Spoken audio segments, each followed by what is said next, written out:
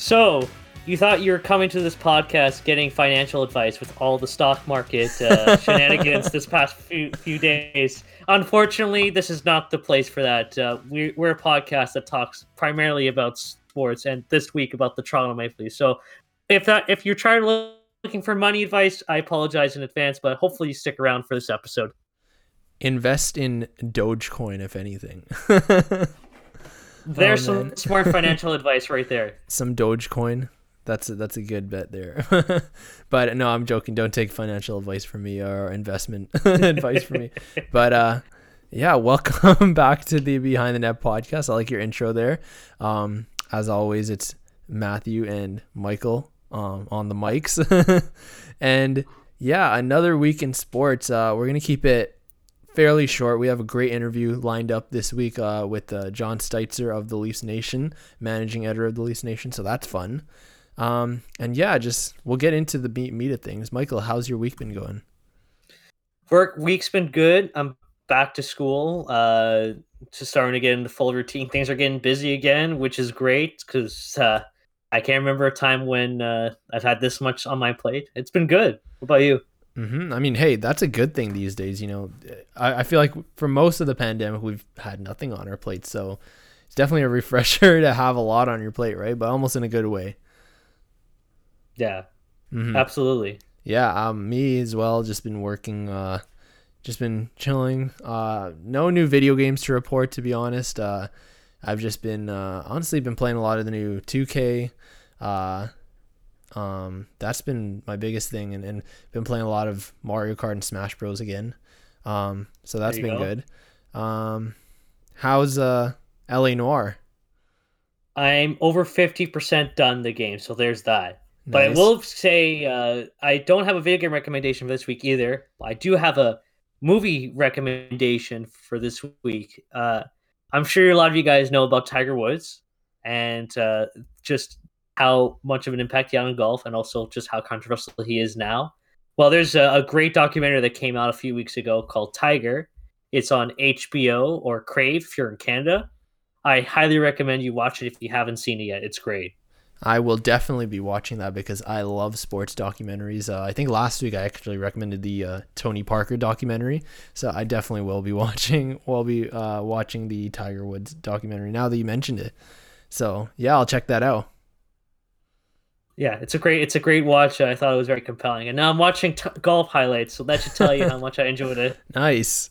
Maybe we'll have to start talking about golf tournaments here. Behind the putt. I like that name.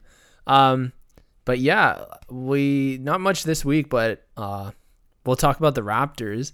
I mean, let's just head into that. There's not a whole lot of new things to talk about with the Raptors, but what is going on with them? You know, they had a good stretch of games, and then now they're kind of right back to struggling.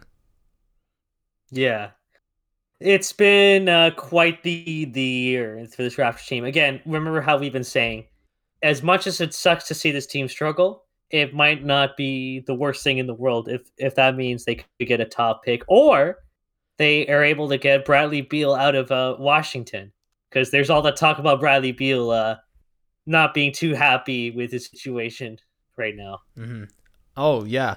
I do want to ask you, okay, let's hypothetical. This might be fun. Let's say the Raptors did want to make a trade for Bradley Beal. I mean, we did talk about the James Harden hypothetical trade offers in the past.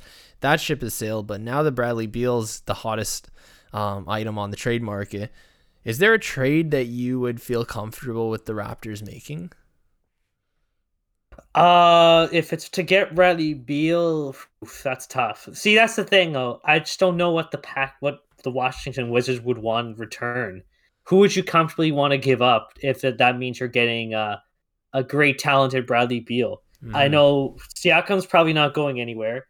Van Fleet's not going anywhere. Boucher's played himself out of the trade block. I don't know. How do you make that trade? And I mean, obviously, that's the thing, because of having to match the salaries, it would have to be either Pascal Siakam or Kyle Lowry going the other way, or maybe even Fred VanVleet. But yeah, I mean, I would say It's very unlikely that Pascal Siakam or Fred VanVleet would be going anywhere, but I would say possibly Fred VanVleet would be a hot piece that the Wizards would probably consider taking back, but I don't think it would have to take a lot more than that. So I think the Raptors are best just staying put, but it's kind of it's kind of interesting. And I know at least in years past, Bradley Beal's been on the top of Raptor fans trade lists or their wanting list for a while. Exactly. But if anything, like again, that if you get Bradley Beal, then you're doing with the intention of trying to compete for a playoff spot this year or trying to make some damage in the Eastern Conference. But even if they don't make a trade, remember how I mentioned last week their road record was really bad? It hasn't gotten much better since then. Right now it sits at 2-7. Still not good enough. That's one of the worst road records in the entire NBA. The only one that's worse is the Pistons, and the Timberwolves are currently at 1-7. Mm-hmm. So the Lakers need to string together some wins on the road if they really want a legit chance of salvaging this season. If that's their MO, but again, not the end of the world if the season doesn't work out. I completely agree, and it's definitely obviously the Raptors are in a tougher spot than most NBA teams. Even with their home, they don't really have a true home. So I bet a lot of games feel like it's away or it's hard to get back into that kind of comfortable mindset. But speaking of the road record, there is one other team that has the exact same road record as the Raptors, and that's the Miami Heat, who currently sit right below the Raptors in 13th in the Eastern Conference. I got to ask you, which team is more likely to miss the playoffs? The Raptors or the Heat? Both teams I'm probably struggling. Oh. I still like the Heat. I think this is just probably a weird slump early in the season, and plus since it's 72 games, they could easily put together a long winning streak and easily catapult themselves back. But if we're just talking about which team makes the playoffs, which doesn't, I think at this point it's the Heat are going to make it and the Raptors are going to miss. Mm-hmm. I just think the Heat proved that they are a championship caliber team. They took the LA Lakers, arguably the best team in basketball right now, or maybe one of the best teams in basketball, to 6 games. And that's not easy to do, especially when that team pretty much came out of nowhere. So and it's surprising that they're struggling, but I don't think it's time to write them off. Mm-hmm. Honestly, this season has been shaping up to be one of the weirdest seasons. Of course, Miami has been dealing with injuries, as Toronto has as well, to their top players, obviously Jimmy Butler. Just an early season slump, but, we're seeing a lot of teams in the East that we didn't expect. Cleveland, New York, Charlotte's in 9th right now. They're fighting for a playoff spot. And even in the West, did we see Utah being the number 1 team so far? I mean, they've been playing great.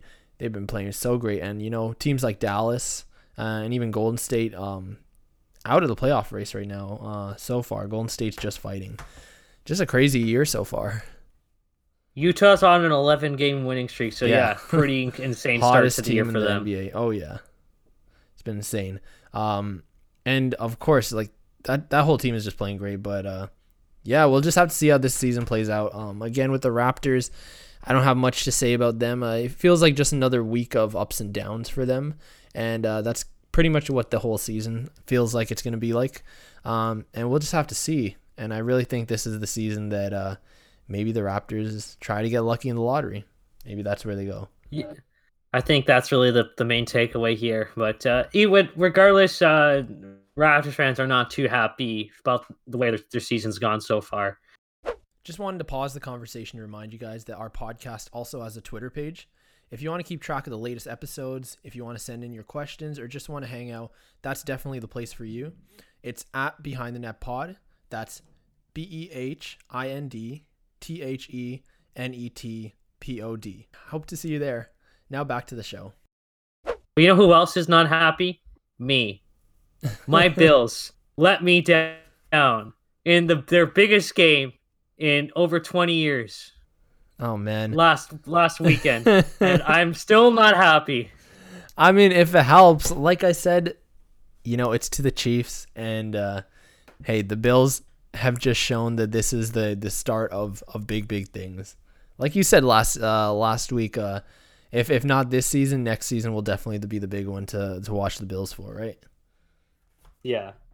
But that was a great game. I will give it that. That was a great game to watch. Here's the thing that kind of like maybe rubs me off the wrong way.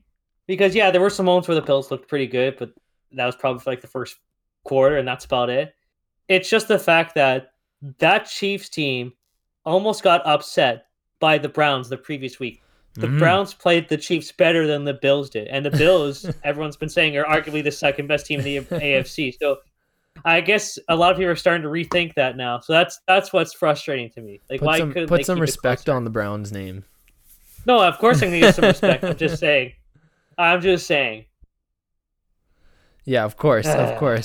But as it stands, the Kansas City Chiefs are going to the Super Bowl once again, and they're taking on the Tampa Bay Buccaneers, who, of course, every week we've been saying we're keeping an eye on them all season pretty much. And hey, Tom Brady and Gronk, they've been able to I guess the gamble paid off, and they showed why they are who they are, and especially Tom Brady, why he's the GOAT, and being able to come to a new team and take them all the way to the Super Bowl, and we'll see if he can complete. It honestly would be such an amazing season. Just the whole legacy behind it and what it'll do to his legacy. It's pretty great stuff. Absolutely. We're gonna save the Super Bowl preview talk for next week's podcast, just because that'll be right before the big game, and it'll be more relevant then. But let me just say this. I'm going to be very intrigued by this matchup, just because which team is going to really bring their A game offensively, because both teams have really good offenses. Oh, yeah. And it's definitely going to be one of the more intriguing quarterback matchups at the highest stage. It's definitely going to be really great. I'm excited.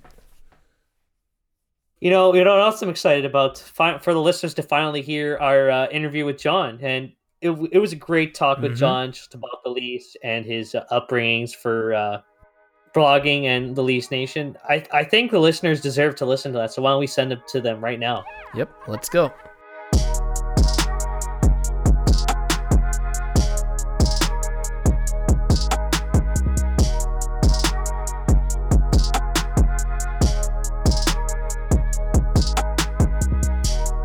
Today we're very pleased to have a very special guest on.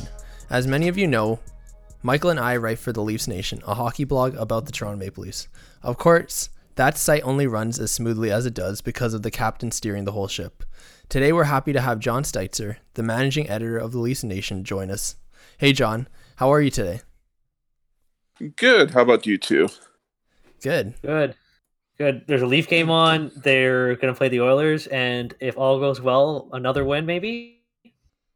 Yeah, fingers crossed. Living in Edmonton, as a Leafs fan, it's always a lot easier walking around the next day after a Leafs win. So fingers crossed I can wear my jersey tomorrow and rub it in some faces.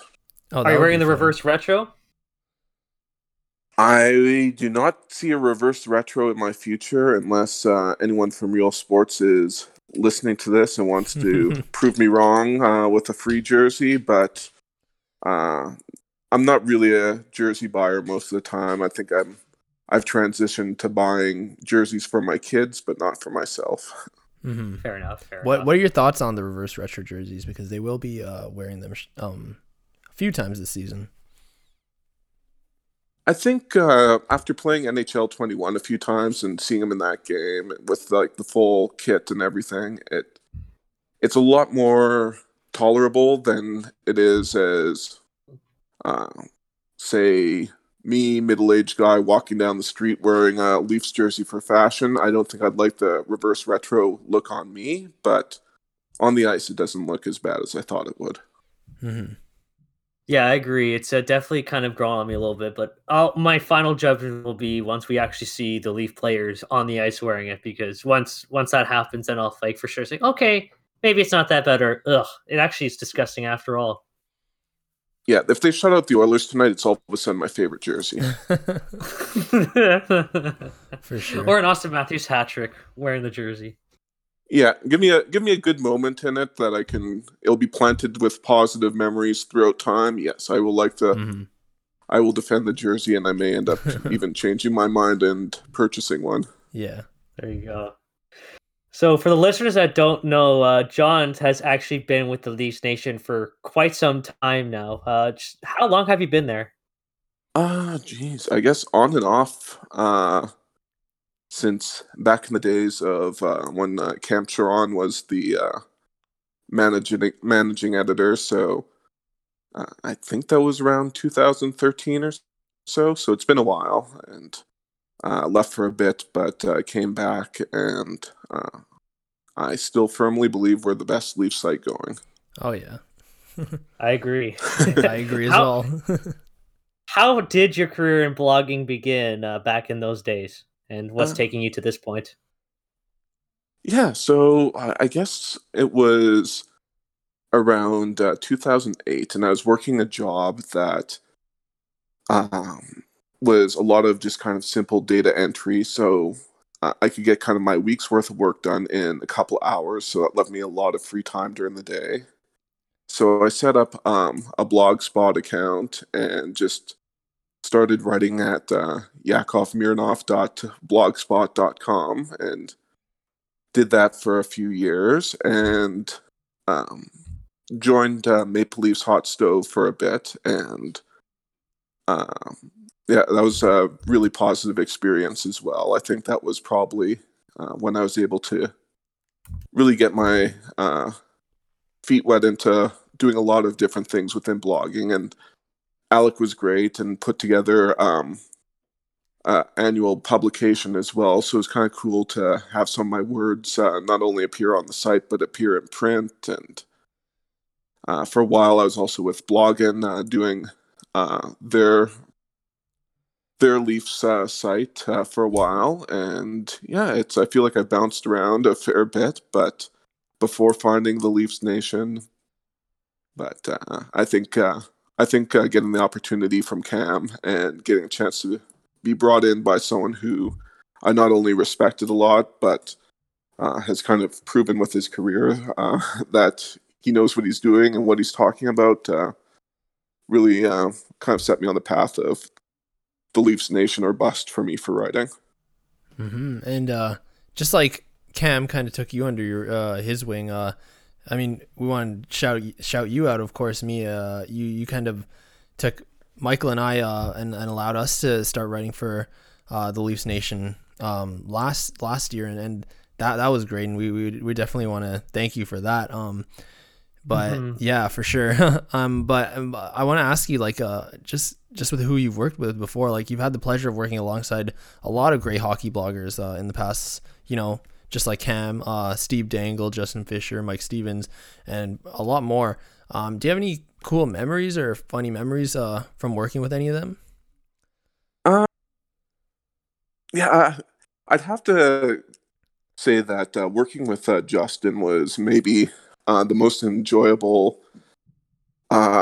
period of writing that we did. We had a good group then, like we do now, and it was, yeah, really kind of a close-knit group, and a lot of people who have been kind of up-and-comers as well, where it's a lot of people who are now writing for their own sites, and I think probably our biggest name at that time was probably Kat Silverman, and getting a chance to kind of build a friendship with her away from the site as well was nice. And I think that it was also something that I hope we start incorporating more back into our site now. Was a bit more of the fun experience as well, where we'd pick fights with the other nation sites on a fairly regular basis, and we'd write a lot of stuff just to upset Oilers fans, and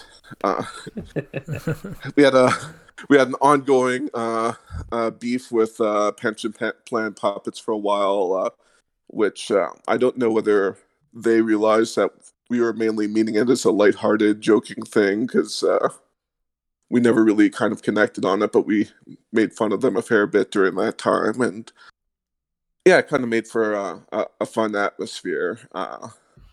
And I like the idea of kind of balancing that.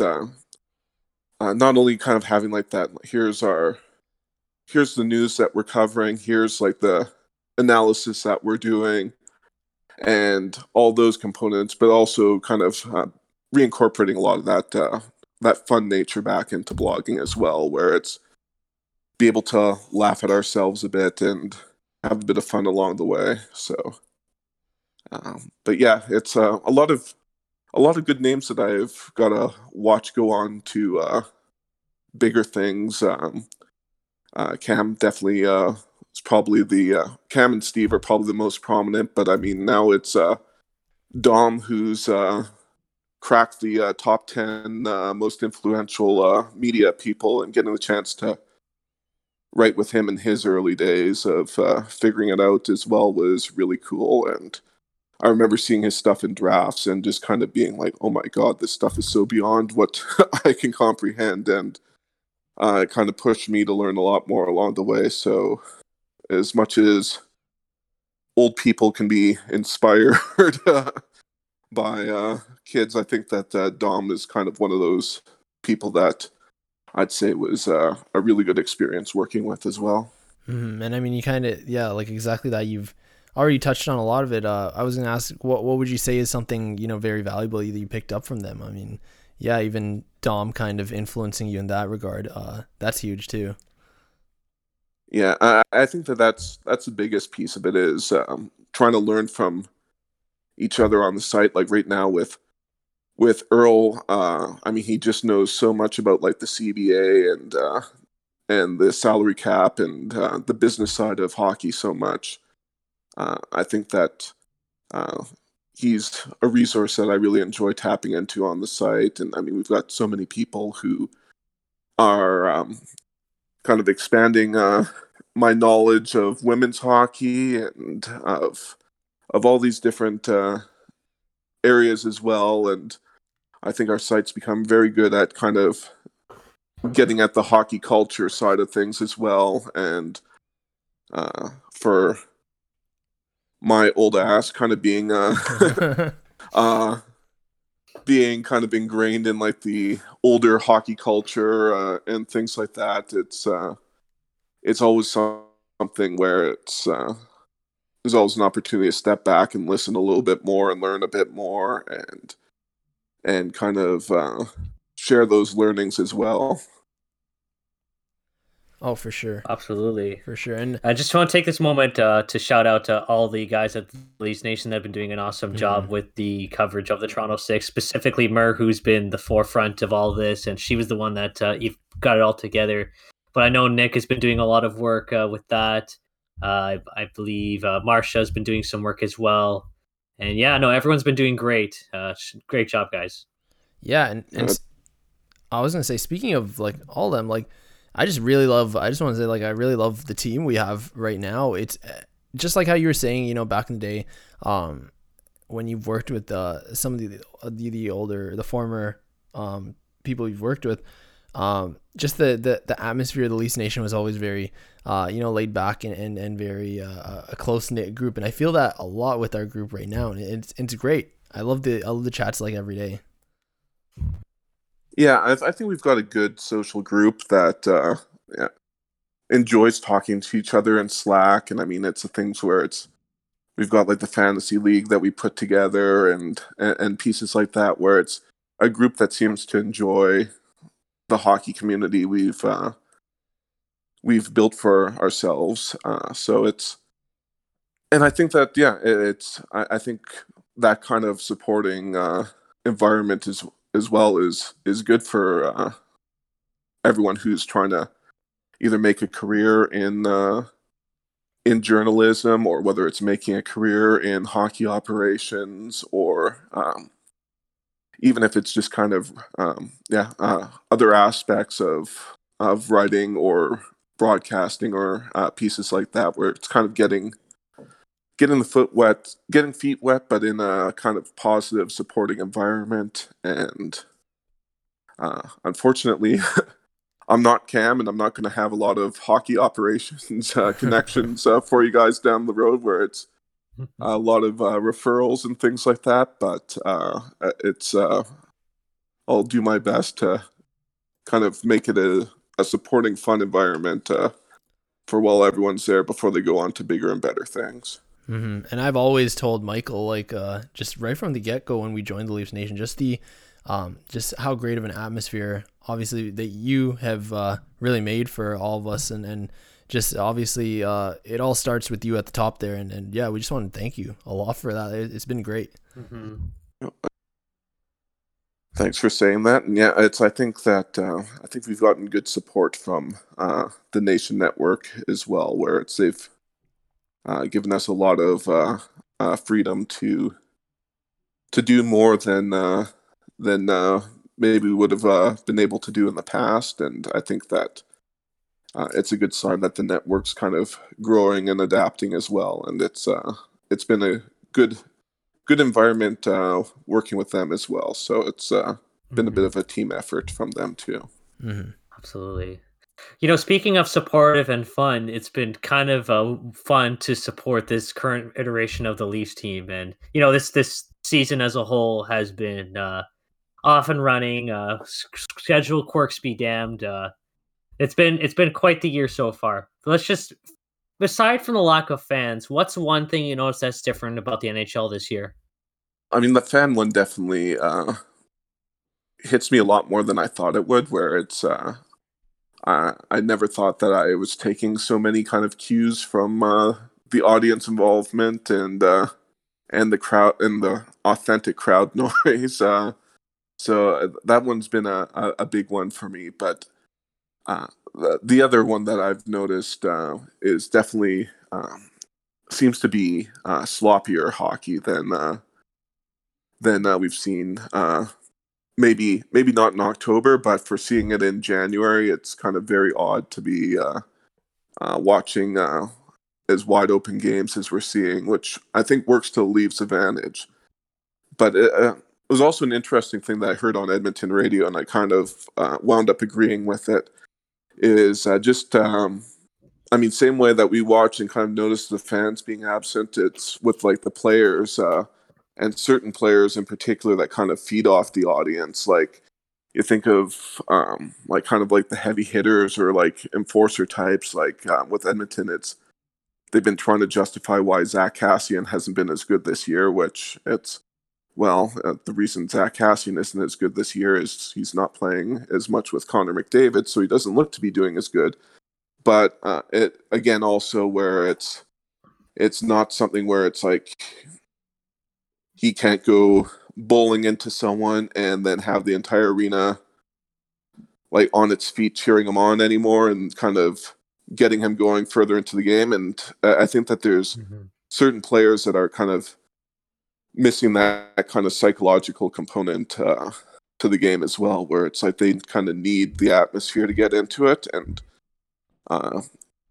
it's kind of interesting to see maybe over long term if that kind of shakes out in a meaningful way, where you start seeing certain players drop off and other players maybe excel.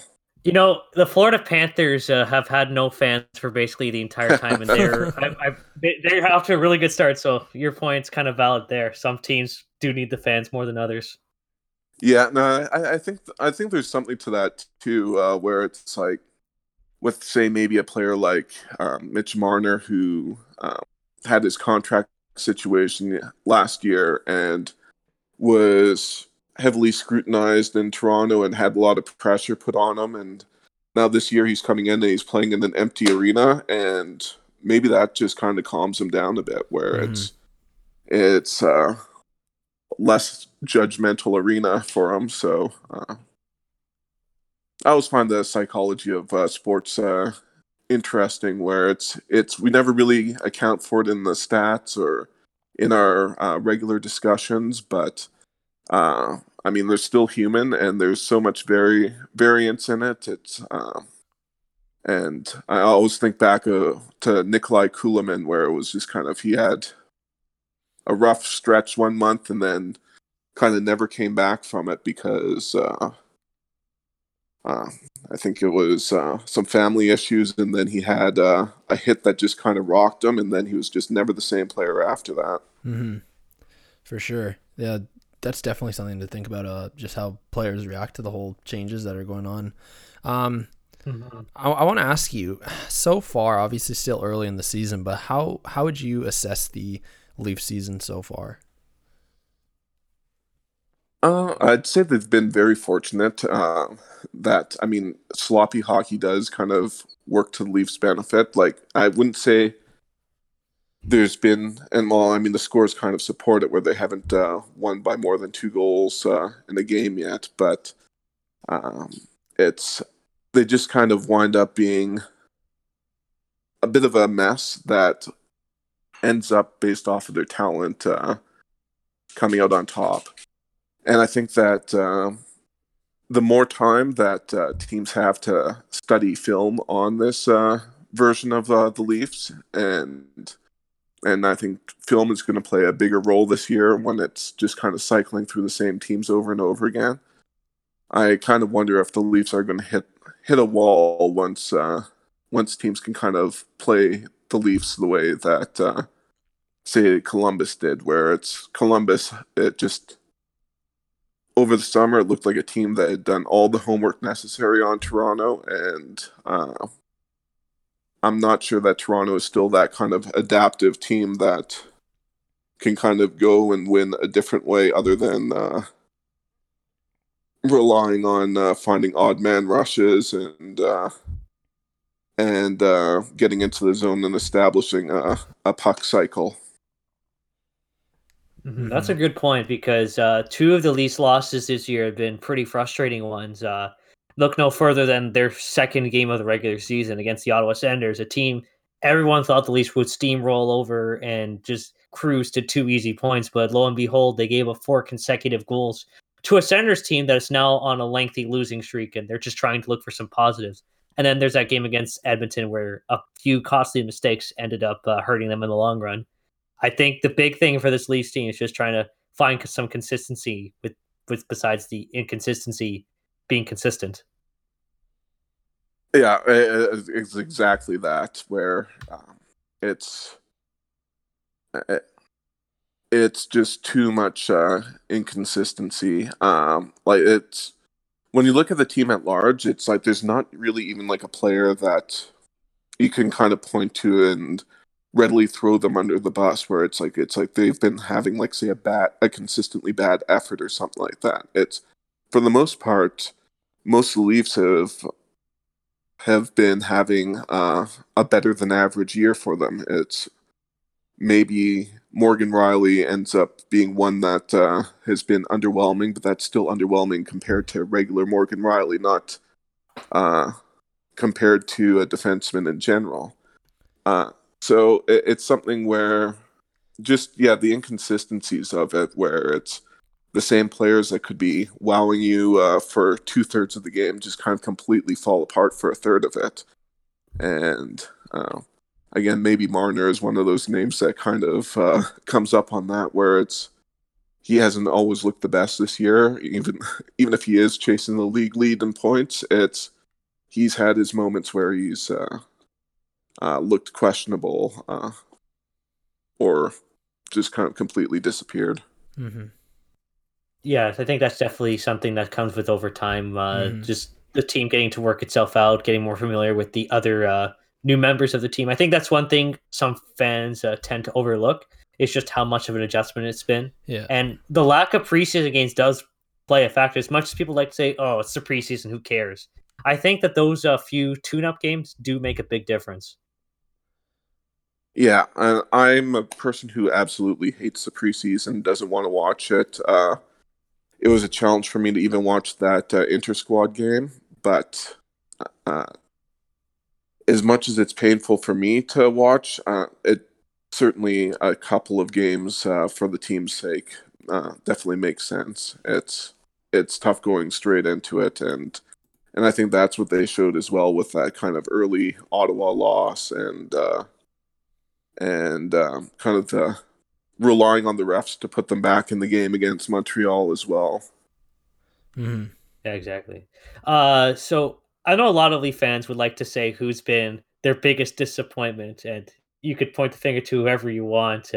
There'll never be a consistent answer, but I got to ask you, who's been your biggest surprise and biggest disappointment for this Leafs team so far?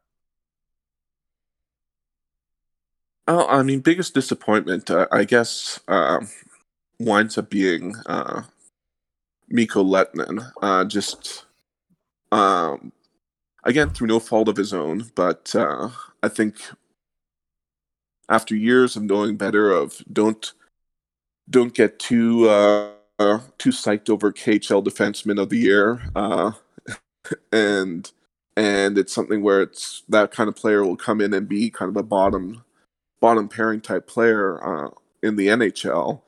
I think I allowed myself to believe that he'd be someone who'd be pushing for possibly a spot on the Muzzin pairing right out the gate, and believe that, say, okay, well, his strong point shot would be something the Leafs would need and want to exploit on possibly even on their top power play unit. So I allowed myself to get kind of suckered in by some impressive looking gifts of his point shot, and I think that the reality is he needs to be treated a bit more in the kind of Calle Rosen type caliber player, where it's if he gets on and off exposure throughout this year, he might be a worthwhile defenseman next year. And so I think through no fault of his own, he was maybe my biggest disappointment, is just because I came in with some high expectations on him.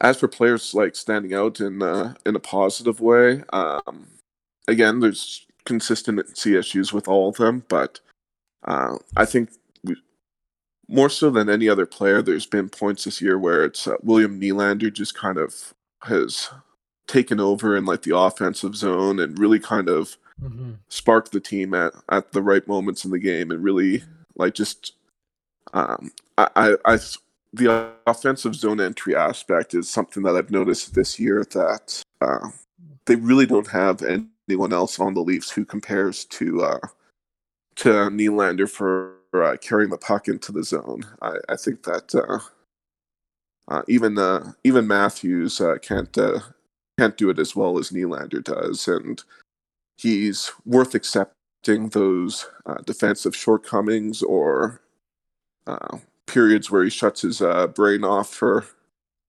20 minutes. But I think that he's been one that's kind of stood out in a lot of games where it's been in a real positive manner.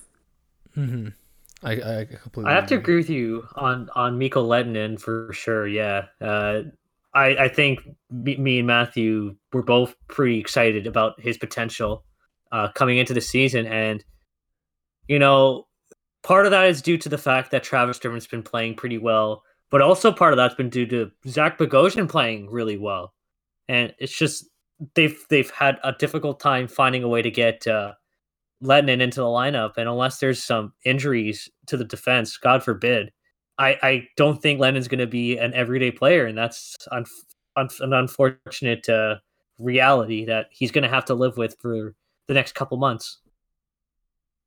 And I don't think that's the end of the world for him either. Like I mean, I don't think that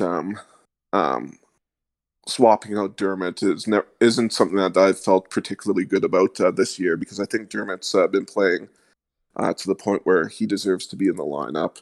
And I think Bogosian he's been good as well and exceeded expectations, but I think he's a bit more of that kind of role player where it's similar to Lettinen, where it's you kind of, depending on who you're playing, you either drop in the offensive option or the defensive option. And it seems to me that make more sense to kind of, especially during the games against the Oilers, to kind of swap Bogosian out and maybe put Lettinen in and turn it into kind of the track meet that it normally is between Edmonton and Toronto, and just try and beat them 6-5 instead of 3-1 the 3-1 loss. Yeah, for sure. My next question is there's been a lot of talk about the Leafs going after a forward potentially. I want to ask you, if you were the GM, which forward would you acquire, or just even in general, if you were the GM, is there any specific move you'd want to make? Well, the one that I've kind of been exploring, just because I think that it's the probable Dubas one, and I certainly don't object to it if he goes this route, is I keep on thinking about Jared McCann in Pittsburgh. And largely that's kind of triggered by the fact that there's talk that Rutherford might have had a deal with Toronto lined up for a defenseman before he abruptly resigned. And if that's true, and Dubas's love of going after players he knows and going after his former players from the Greyhounds and things like that, Jared McCann seems like he'd be a good complementary, like kind of secondary scorer, but good kind of two-way defender at the same time. That kind of fits with what the Leafs are trying to do in every sense, except for trying to make a $2.9 million cap hit work on the Leafs. But he's probably the name that kind of sits the most in my head. I mean, there's some other ones. Kelly Yarnock in Nashville is another one that I think would kind of fit with what Toronto could put together and pull off, where it's, again, maybe that's something where it's, I hate to keep on saying Dermott, so maybe I'll pick on Lettinen instead and say, Lettinen and Engvall kind of sync up from a price standpoint and would give the Leafs an option at a solid third-line center. Mm-hmm. Yeah, it's just definitely a tough one to assess what the Leafs should do in that scenario, all because of the Seattle Kraken. And people need to remember that the expansion draft is this July, and the Leafs are in danger of losing someone pretty valuable in a few months' time. People are assuming it's going to be Justin Hall. I think they're going to find a way to protect him. He's become too valuable, especially against Connor McDavid, and it's probably going to be Dermott that's going to be the odd man out in this case, which is unfortunate. Yeah, and I think that it's more and more the Leafs are kind of shifting towards a team that has to look at the instead of protecting 7 forwards and 3 defensemen, just going with the protect 8 players model, and where, I mean, largely looking at that under the eyes of protecting Hull, but then also now I almost wonder, it's like, do you just kind of protect? Well, I guess do you risk exposing someone like Muzzin or probably not Brody at this point? He hasn't been consistent, but they're not going to leave the recently signed player unprotected. But with someone like Muzzin, who, for a team that's kind of just starting out and is probably not looking at adding an aging defenseman with a close to $6 million cap hit, do you kind of roll the dice on exposing Muzzin and then protecting someone like Hull instead?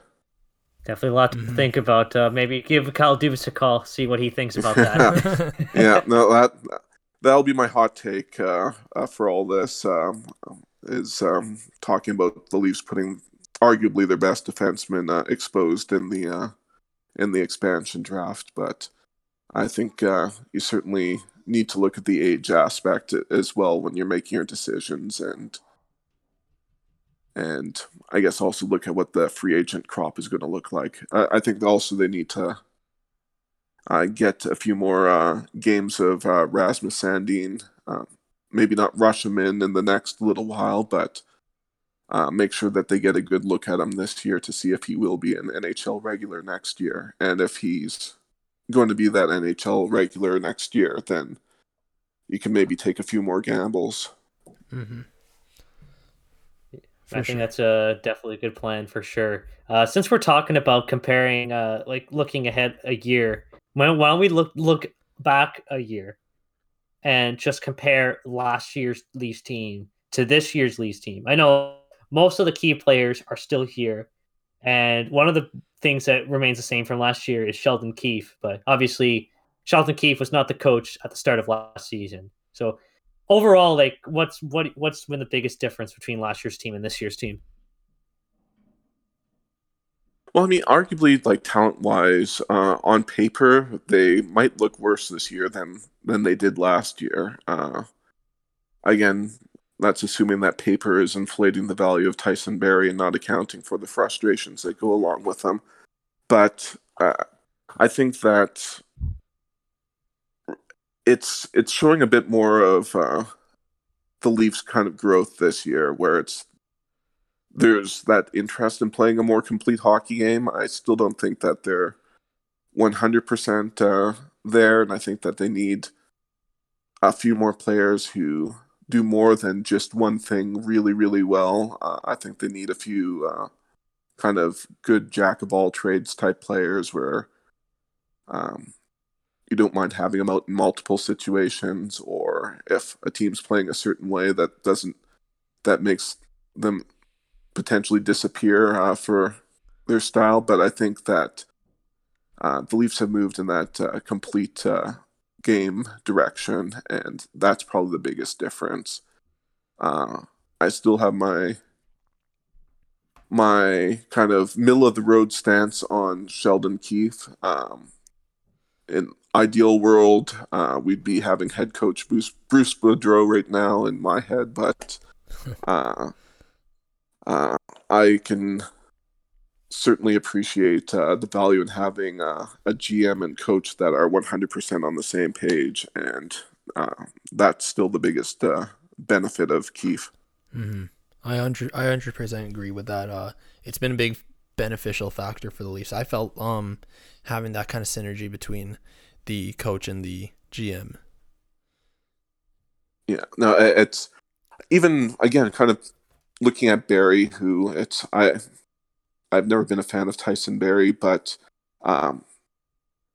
look at like last year where if Keefe was the head coach instead of Babcock when he came in, it would have been putting him into a situation where the coach is going to play him the way the GM the way the GM brought him in to be played, instead of putting him on Muzzin's pairing and putting Tyson Barrie up against the top offensive line on the opposition every single night. It was just kind of setting that pairing up for complete failure, and really it's what probably sped up the dismissal of Babcock more than anything else. Was you could see that Dubas was making efforts to bring in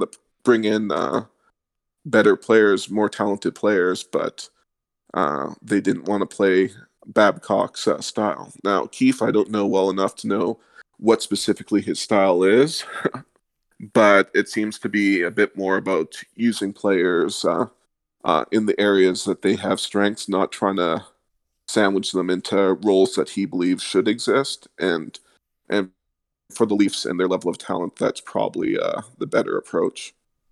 Mm-hmm. Completely. I think the jury's still out on whether or not Sheldon Keefe's the right coach in a lot of people's eyes, and I think that's fair. You definitely make a good point. We still need to see more time under Sheldon Keefe to really assess if this is really the right move. But I think just from purely just a calmness within the locker room, and just like how much the players enjoy coming to the rink every day, I still think back to Dermott's quote, the first game in the Sheldon Keefe era. I think that's just the fact the players want to play for him speaks volumes to me. Well, no, I think there's a benefit to having with like such a young core. I mean, they're not really a young team anymore, but such a young core, having a young coach as well, who kind of gets what they're about and gets their personalities and is comfortable letting them have a personality, which is a big shift from the Lou and Babcock era to the Dubas and Keefe era. Is they're allowed to have personalities now. So I think that in that sense, Keefe has definitely helped them, but I'm never full. Well, I think it's true for any coach and for any GM. I'd get cautious if I was too enthusiastic about everything they're doing, because I know I'll turn on them eventually. Mm-hmm. Oh yeah, fair. You know, I gotta say, this Canadian division's been. I think we can all agree the Canadian division has lived up to expectations of just the animosity, the intensity, and just the overall excitement each and every game. I mean, look no further than just earlier this week, the ending of the Flames Leafs game, and how much fans are going to be looking forward to the next matchup between those two teams, and tonight as well. Like how much pride or just like bragging rights are going to be on the line. Whoever wins tonight's game. But there's still the talk about having to actually compete and try and get a playoff spot. So I know we're only about a week or a couple weeks into this season, and things could easily change on a dime. But so far, which Canadian team does the Leafs need to be most concerned about right now? Well, I mean, for when it comes to who's going to be kind of chasing them in the standings and kind of looking at the full, complete picture of who's going to be tough to play against and who's going to be right there with them in the playoffs, it's probably Montreal. Montreal does have like a team that's largely built to handle Toronto, and I think a large part of that is the fact that it's Claude Julien as the coach, and that's someone who's had years of success of knowing to put big defensemen and forwards who finish their checks up against Toronto and getting them to kind of back off. So I think that once you get into the playoffs and God forbid we get a Carey Price hot streak, which we know we'll get if they meet in the playoffs. The Leafs would have probably the most trouble with Montreal. Mm-hmm. Now, regular season-wise, I still think it's going to be Ottawa that just is like the biggest thorn in the side for the Leafs, and the team that will kind of exploit their inconsistencies the most, because everyone on Ottawa is playing to get out of Ottawa. They're not the most talented, but they're going to be playing every night to make their case for why they should be dealt at the trade deadline to a contender. And for the ones that are sticking around there, like all the guys on the entry-level deal, they're wanting to show that they're ready to move up in the lineup and make their case for being dealt from Ottawa in a couple of years' time. So I think Ottawa is going to be a tough one for Toronto during the regular season, but I think the West is kind of what's been on display for the past few years, and that's that the Pacific Division was incredibly bad, and there's a reason why Vegas has had the success they have, because it's very easy to walk over the Western Canadian teams, and maybe that's too optimistic going into tonight against Edmonton, but I think that the Leafs will have a really easy time with the Western Canadian teams, Winnipeg included. Oh, 100%. I definitely agree with you that they're I really do think Montreal is going to be the one that the Leafs have to be most concerned about. Yeah, Montreal definitely has lived up to preseason hype. I thought it was just completely ridiculous just how much hype was going around that team in the weeks leading up to the season. But you know what? This is the one time that the media has got something right. So yeah, Montreal is looking legit, and I hope that the Leafs don't have to play them in the playoffs at least until the second round, because if that's the case, that's going to be one hell of a series. Not just from an entertainment perspective, just from pure that's going to be a hard one to win. For sure. Yeah. Um, No, it's hopefully someone lines up with them favorably in the first round, and Edmonton knocks them off, or Vancouver knocks them off, or something. Mm-hmm. Oh, hopefully. I gotta ask you, do you have any hot takes, or give us a hot take that you think about how the season will end, either for the Leafs or just in general about the whole league? Okay, I'll try and grab a quick one on the Leafs.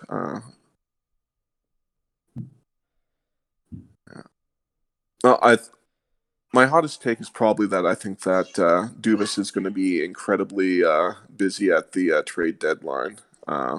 It's a 14-day wait period for American players, be damned. I think that there's enough depth on the Leafs right now, and 2021 doesn't look to be a particularly stellar draft year, so I'd assume that the Leafs' first-round pick is in play. I think there'll be a lot of movement there, and I wouldn't be surprised if some players, like say even like Ilya Mikheyev, wind up being dealt to kind of make room for any kind of upgrade that Toronto will attempt to afford. So that would probably be my biggest take there. The other is, despite Colorado getting so much favorable press heading into the preseason, even I picked them for the Cup. I think goaltending will just kind of be their undoing, and there'll be a first-round exit. Ooh. We'll see how that plays out. Oh, that's spicy one right there. I think a lot of people are going to be so mad about that one. That's an early admission of me being wrong, because I thought that they'd be strong, but I think that goaltending will be their undoing. I did too, so that's going to be a big thing to watch for come playoff time. Yeah. Just before I let you go, John, I first of all appreciate you taking the time to talk to us, and just for all the work you've been doing on the Leafs Nation for all these years. But the future is always bright, and there's so many. Just because we're in the Slack chat, we just know there's a lot of cool things coming up. But what are some things that you can tell the listeners that they can be excited to expect for the Leafs Nation going forward? That's well, I think that we'll definitely see more expansion of it being beyond just kind of writing appearing on the site. I think that we can expect more video, more podcasts. I think that I'm going to be further expanding off my trying to be something to everyone approach with the site, where you might not like our articles on hockey culture, but you like our articles on hockey analytics. Well, then I think that you'll definitely see where we look to increase in those areas as well, where I think that we'll definitely be seeing a bit more of a analytics push in the future as well. I think as much as I love our group, and no one from our group is is going anywhere, I always see the value in bringing in new faces, and I think of Roxanne and her awesome debut she's had this week. I can see the value in kind of continuing to look for new faces. So if anyone out there is listening to this and wants to check in with me about opportunities at Leafs Nation, I'm always listening. For sure. And of course, that's one thing that we really love to thank you for, is you take chances on young writers like Michael and I, and yeah, we would love to expand the team. A lot of great talent out there, as we've seen with even just since we joined, the new faces we've seen, or the new writers that have joined. It's all been they brought great things to the team. Yeah,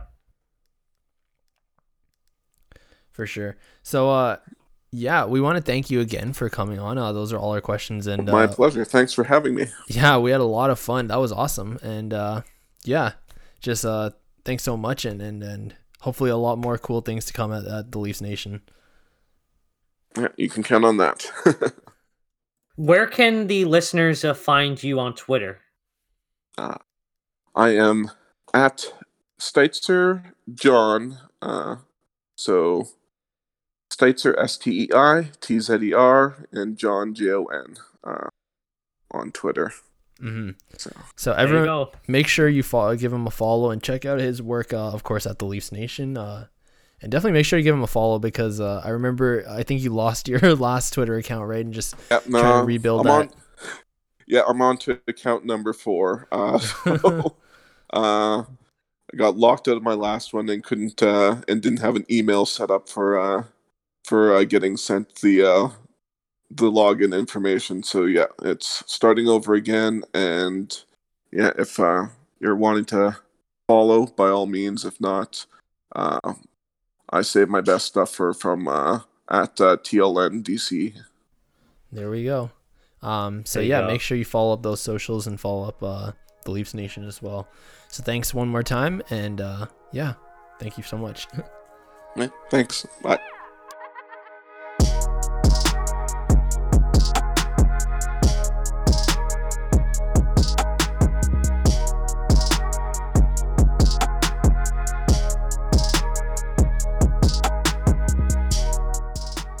What a great interview, man. John, thank you again for coming on. That was a great time, and for all you guys who I mean, obviously Michael and I both write for the Leafs Nation, but really like none of it would be possible without John. So definitely check out his stuff, check out his socials, and just a great guy overall. And John does write pretty much every single day, and I can attest that that's not easy to do. And the fact that he's able to do that, but also put out quality work each and every single day, it's quite a testament. I'm always inspired by that. So every time you see an article from John's, make sure to read it. It's great. It's always usually really good. 100%. So I think we'll start closing out this episode here. I know we did want to talk about hot takes, just like we were talking about with John. We about our own hot take. So it doesn't have to be big. Michael, what is one hot take for either the NHL season or the Leaf season that you have? Okay, so for this Leafs team, I think it's not really much of a hot take. It's just me guessing. They're going to make a trade at some point this year, and it's going to involve a defenseman, and they're going to get back the forward that they need really badly. And it's not just because, Robertson's injured, Thornton's injured, they need some help. No, they're going to get somebody that's going to be here for a while. And I think you're going to see one of either Dermott or Lettinen going the other way. And it's going to suck because I had high hopes for either one of them, but it's the nature of the business. And in terms of just the league as a whole, that's I'm going to say that the Minnesota Wild have a better season in the playoffs than the Avalanche do. Nice. That's an interesting hot take, actually. That's much like John's, but that's a big one. I will say that. And mine's a little more specific. His is just more generality. Yeah. That's a big one though, and that would be interesting. Yeah, I was telling John I had the Avalanche picked as favorites once again. But like you said, Minnesota's surprising as well. I'm gonna keep mine probably not on that as big of a scope as yours is, but specifically I think Mitch Marner will hit 30 goals this season. I think he'll do it. Ooh. But I think he'll be just beaten out for the Art Ross, unfortunately. But he's showing that he can not only put up points but an assist, but also he's upped his scoring game, which is what he's been wanting to do. So that's great. And I guess my league one was that I think the Art Ross is McDavid's once again to win and possibly even MVP. Ooh, okay. I like that. That is if they can make the playoffs, but it's still early in the season, so I'm not counting out any teams yet. Oh no, I'm not counting out. Well, maybe except Ottawa. Oh, Sorry, man. Sens fans. And their one win is against the Leafs, so yeesh. Yeah, that's true. That's true. But... Did you see DJ Smith's comment earlier? He basically was asked, "How do you cover McDavid?" And he said, "You don't," or something along the lines of that. It's like, great reassurance, coach. Ask Justin Hall. They just need to get Justin Hall. That's what the Senators need. Ask him that question. How do you cover McDavid? But that would be, yeah. I think we'll close out the episode here. As always, you can follow us on Twitter on the on our podcast Twitter at Behind the Net Pod, or you can tweet, follow, message whatever me at Matt_Rodrigo_. You can follow me on Twitter at the Leafs IMO. Don't forget about our Twitter account for the podcast. And I promise we won't be bugging you guys too much about this, but we are still looking for a producer for the podcast. Please let us know if you're interested. We definitely love to work with you. If you are interested, it'd be a great help for us in more ways than one. Mm-hmm. If you're a student, maybe a media student, journalism student, any of that, or even just a fan, someone wanting to get into audio, working with audio editing, things like that, and or just wanted to talk to us, be friends, that would it would be great to work with you. So just hit us up and we'll see. Yeah, I guess with that, we'll take that'll be it for us. Hopefully you guys invest in stocks wisely, and hopefully you didn't invest in GameStop. Oh yeah. So yeah, thanks for listening, and we'll catch you guys next week. Oh wait, some people did make good money off of GameStop. What am I saying? Yeah, they did, but it is gonna go down probably, but don't worry. We'll catch you guys next week. See you guys.